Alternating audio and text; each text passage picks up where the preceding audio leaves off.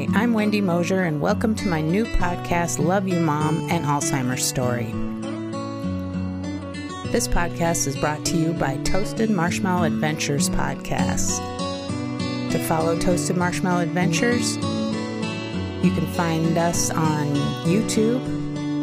Go to youtube.com and search for our channel, Toasted Marshmallow Adventures, and please push the subscribe button. Weekly, I will be adding a video to our channel with pictures that correspond to this podcast. So it's fun. You don't want to miss it. Please push the subscribe button. Also, thank you to all the people that have sent messages and texts relating to podcast number 1 from Love You Mom, an Alzheimer's Story. It would really help us too if you wanted to post how you felt on YouTube. You leave a comment, push the like button. That helps us out a lot, and we are grateful. Thank you so much.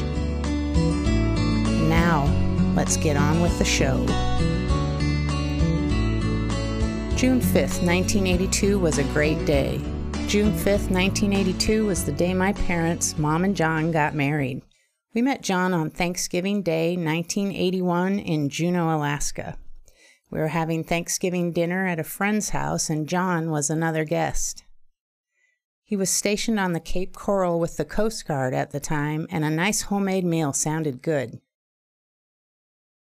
John is from a small town in Massachusetts. His parents farmed, and he and his 3 sisters spent a lot of time working with the cows. John was studious and worked hard, entering the Coast Guard after high school. When we met John, Mom was 38, John was 25, and I was 11 or 12. We met him at that Thanksgiving, like I said, and he had brought something that he created from the Coast Guard fridge. He didn't want to come empty-handed, and so I think it might have been last minute he decided to go to the fridge and see what was available, and he came up with a concoction that was mayonnaise and marshmallows. That's what I recall. And at 11 or 12, we rarely had sweet things in the house when I was a kid, so it was pretty exciting to have a mayonnaise and marshmallow concoction, and I remember eating a ton of it.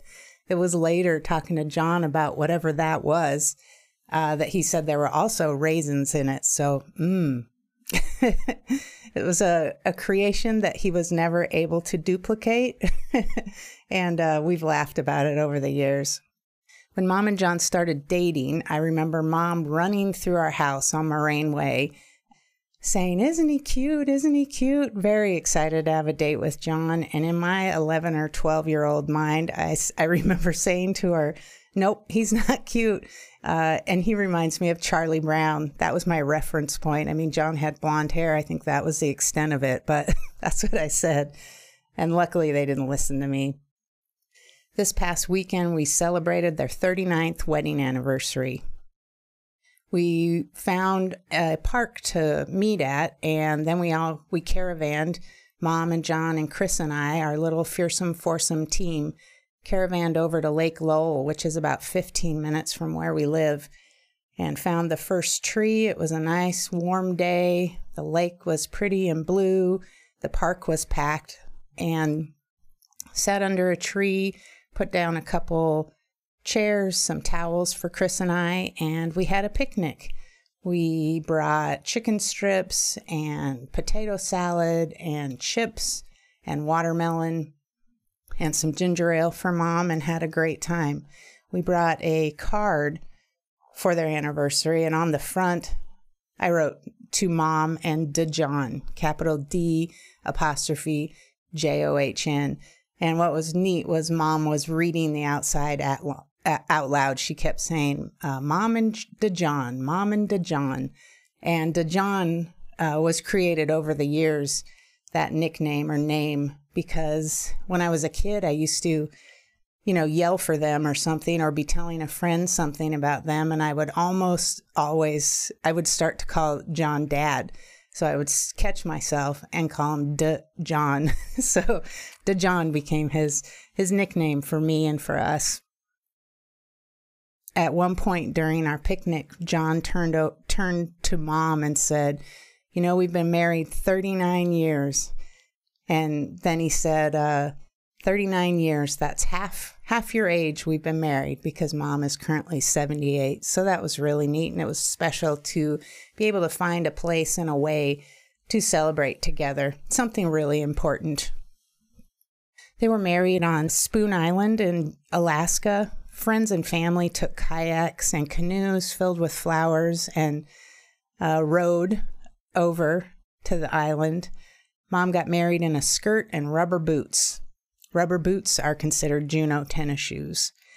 The day they were married meant that we were to begin an adventure of traveling with the Coast Guard every couple of years.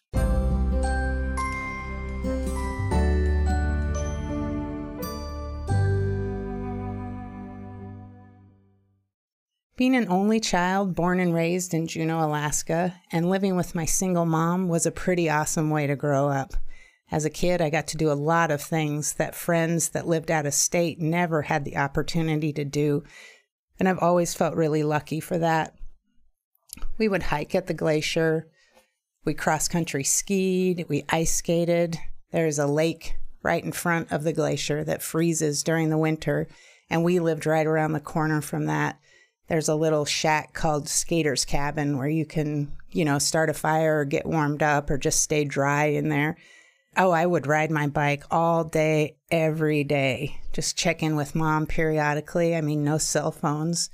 Maybe carry a dime around and be able to make a payphone call and check in.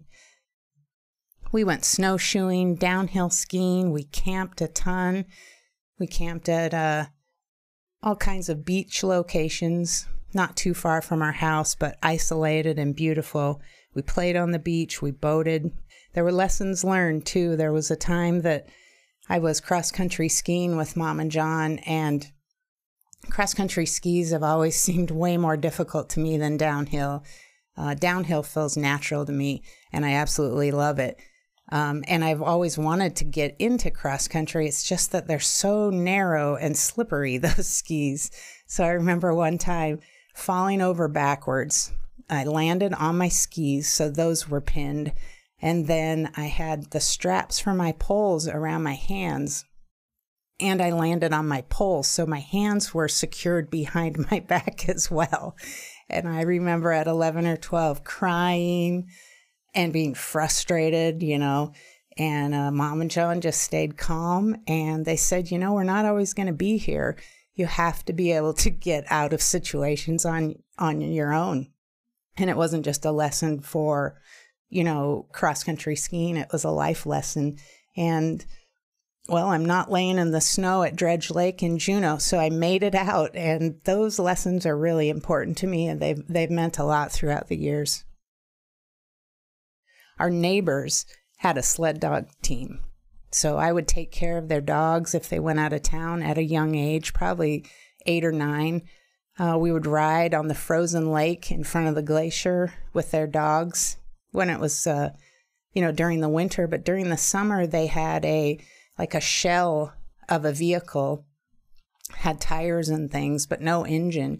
They would strap the dog sled team, maybe, 8 to 10 dogs in front, and we would go up and down our, at the time, dirt road. Actually, I think it still is dirt road, Moraine Way. And he would train his dogs, and we got to be a part of it. It's very fun. Really cool way to grow up. The greatest way, in my opinion. Mom and I had a lot of fun in those years. We would blast Donna Summer, Gordon Lightfoot, Neil Diamond, Jim Croce, all the great ones in the living room and dance. I would make forts, play around. We, at the time, because it was the 70s and 80s, we had this beautiful, quote unquote, shag carpet that we used to joke you could spill a whole thing of spaghetti on it and not even know. And throw pillows on the floor, and we'd pretend that the floor was fire and you couldn't step on it or you'd burn. I remember going outside in the mornings and picking blueberries on our property for pancakes for when my mom woke up, so that she could bake us some or make us some pancakes. One old family joke was one time when I was little and we were single, I mixed up some eggs, put cut up green pepper in them, and that I was going to scramble. And then we had a really big, one of those old school coffee pots. So I was attempting to make coffee and eggs for my mom. She was still asleep, and I brought her in a bowl of just straight runny eggs with green peppers floating in it and coffee with, it was kind of brown water with lots of chunks floating in it of coffee. And she was so sweet. I remember her saying, hey, how about this is great. Thank you so much. How about we go cook this? So later we joked about how unappealing raw eggs with things floating in it was right when you woke up in the morning. I was trying. Our Juneau property was surrounded by wilderness, and I would hike around and with friends, and we would have adventures. Such a great place to grow up. It was a time when I could just be out and about. In Juneau, there really weren't those fears then of what was going on with your kids, so it was a great place. When we met John, I was happy for Mom. I thought this was great. There had been a couple bad relationships that I won't voice here in this podcast, but they weren't good. And John was a breath of fresh air. I loved being alone with my mom, though, and so when Mom and John decided to get married, and I knew we had to leave Juneau, my home, and everything and anything I'd ever known, to travel with the Coast Guard for years, it was really difficult for me. I have journal writings from when I was a kid that, boy, I didn't want to go. I didn't want to leave my friends, my family. My dad lived there. And Juneau was a really different place. We were really behind the times in terms of how we got our food. It was all barged in. How we got movies. We were usually 2 or 3 months behind the rest of the world. It was just a slower, small time way of growing up. And I was kind of scared to go to bigger cities and see what that was about. So I wasn't for them getting married. I was 12. I was thinking about myself. And I really felt like Mom and John were pretty amazing and understood that and listened to me. And although they were still going to get married, they didn't force me to attend the wedding. They knew I was probably going to be a grump and sullen and wreck things. So they let me stay behind and help with the catering and wait for friends that weren't able to go out to Spoon Island. And we had a great day. They respected me. I respected them. They came back. We had a nice celebration at our house in Juneau. And that was really, really special that they listened to me. They heard me. It meant a lot. And that created a lot of respect throughout the years that I really have felt from them. And I've been really grateful. There was also an incident where I don't actually remember saying this, but it doesn't surprise me because when I get, especially as a kid, not understanding, I remember we were going to move on the ferry. And so John had already gone to Seattle and Mom and I were going to come down behind him and move with the rest of our things in a car and stuff. And I remember saying, if we had to move, by ferry, I was going to jump off the ferry. This is a 12-year-old. And a lot of people over the years, or a couple, have, talked about what a bratty thing that was. And maybe it was. Sure it was. But it was my way of vocalizing that I didn't want this to occur, And so in a way to help me, and boy, did it. Mom and John paid for a friend of mine, Kim, to come with me on the ferry. And she stayed for a couple weeks in Seattle with me. And that really, really helped me get more comfortable because as an only kid, you don't have brothers and sisters to go, hang outside with and feel comfortable with. And She helped me get comfortable in that neighborhood, my friend Kim, and I remember getting on we took the bus, or tried to take the bus from our house in Bothell or Kenmore, Washington, to go to the mall, which was, a big deal when you're 12. It was nothing like trying to get to the Nugget Mall in Juneau, which is just a tiny little strip mall, really. And we sat on that bus for a couple hours and then finally asked the bus driver, and we had missed the mall a couple times. I think we ended up at that point just going home. So it was great to have Mom and John understand what that meant to me and allow one of my friends to come with us. So that was the beginning. We started moving with the Coast Guard.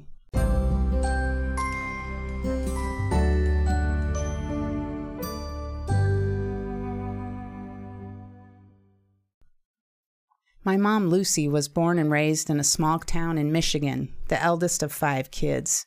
Lucy's biological father, Harry, had a best friend, Bob. When Bob went off to Seward, Alaska in World War II, he wrote to his friends Edie and Harry, Lucy's parents.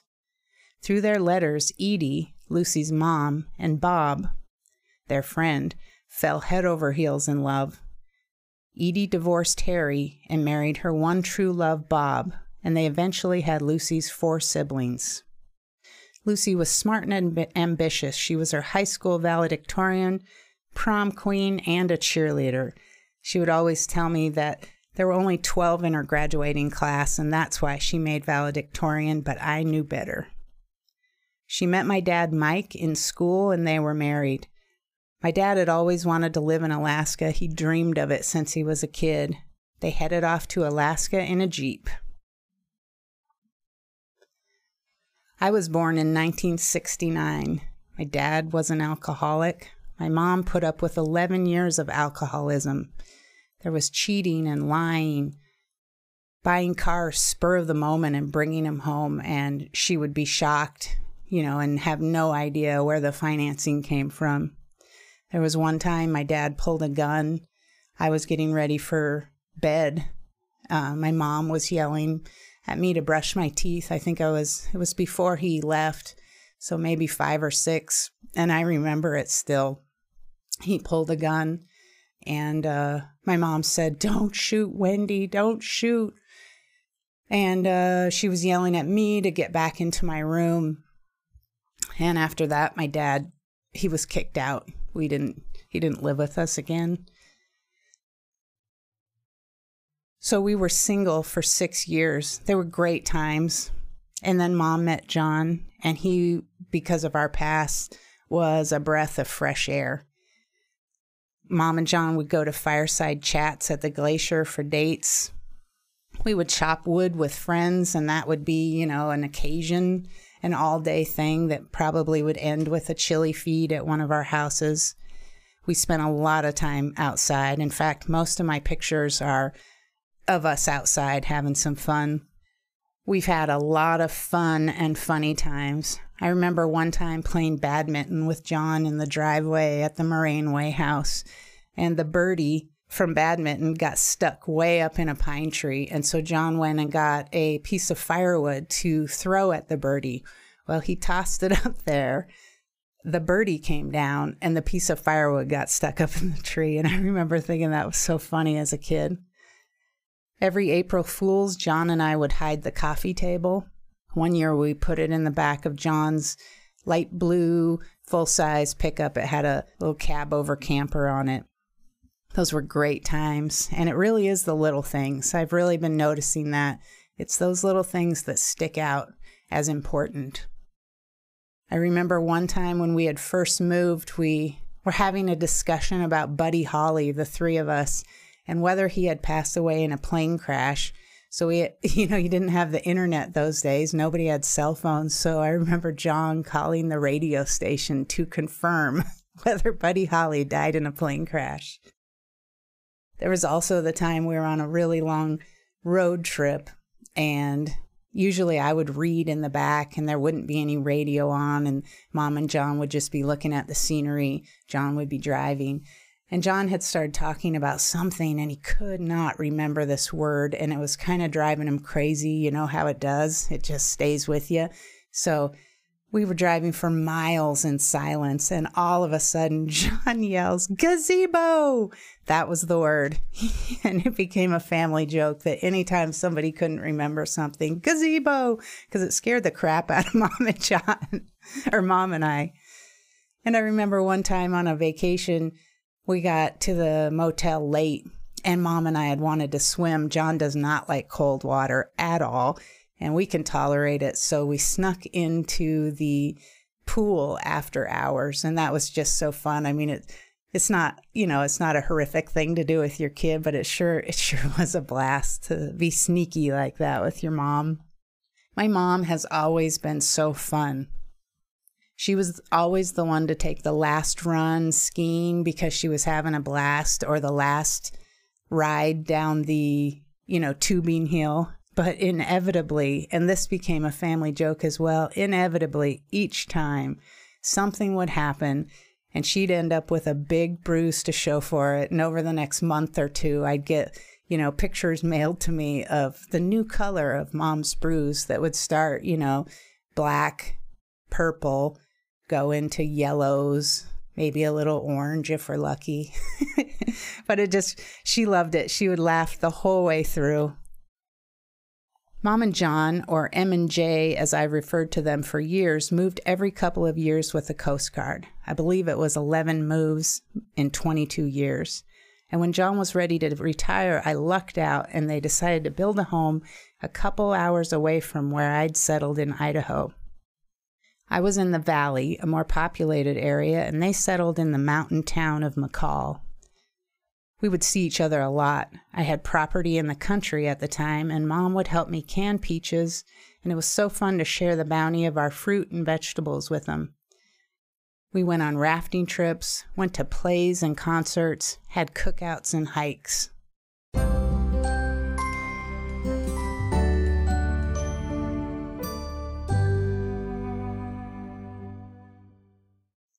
In 2016, I started going to Nampa Fit Studio. I was doing personal training with the owner, Kim Rose. Chris came in at the time while I was working out to upload an assessment video. He was trying to become a body combat instructor. He looked very scary. And I remember whispering to Kim, "Is he an instructor?" And she said, "Oh, yes, he's going to become one. You're going to love him." I didn't think so. I felt terrified, like he could really kick my butt, and no thank you. And I had on a shirt at the time with my picture on it. I had rubber gloves on.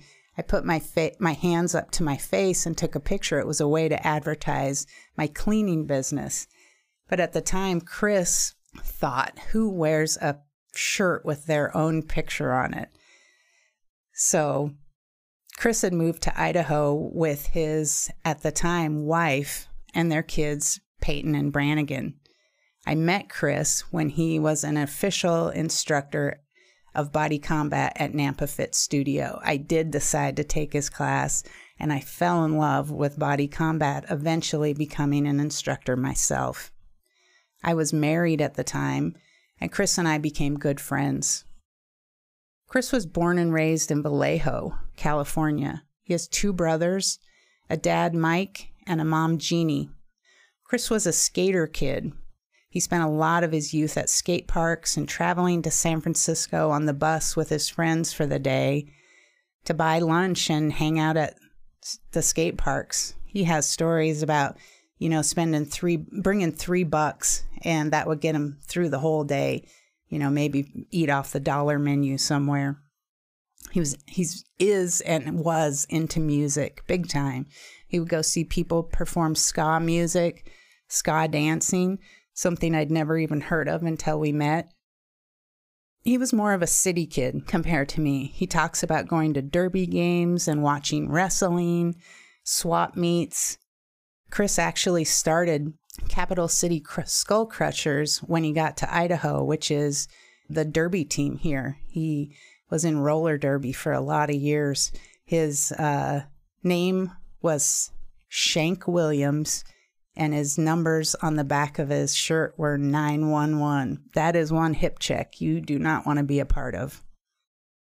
I never wanted to be with someone with kids and an ex-wife. I did not want to deal with that kind of stress. But I changed my rules for Chris, and he is the love of my life.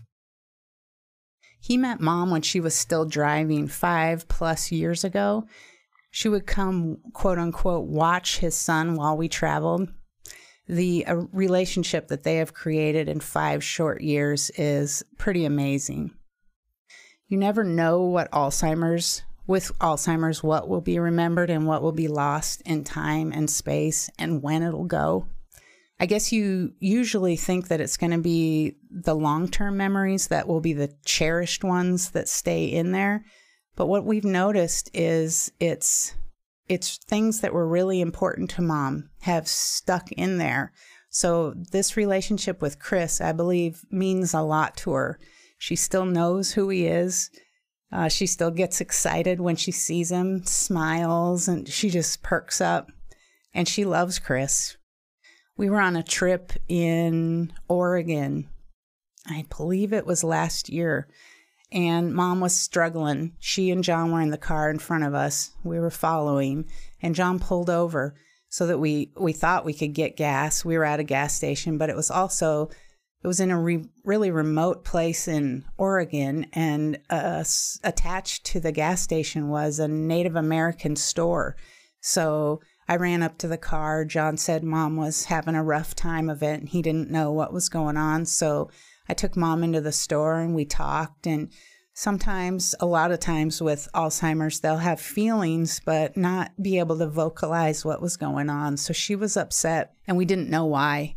And Chris came up to me, and he had purchased a rock, and he said he wanted me to give it to Mom. And I said, oh, no, you pick that out for her. I want you to give it to her. And he walked over to her, gave her the rock, which she adores rocks. And this one had a hand-painted face of a man that looked quizzical, or, you know, like something was going on, kind of like winking, but smiling for sure.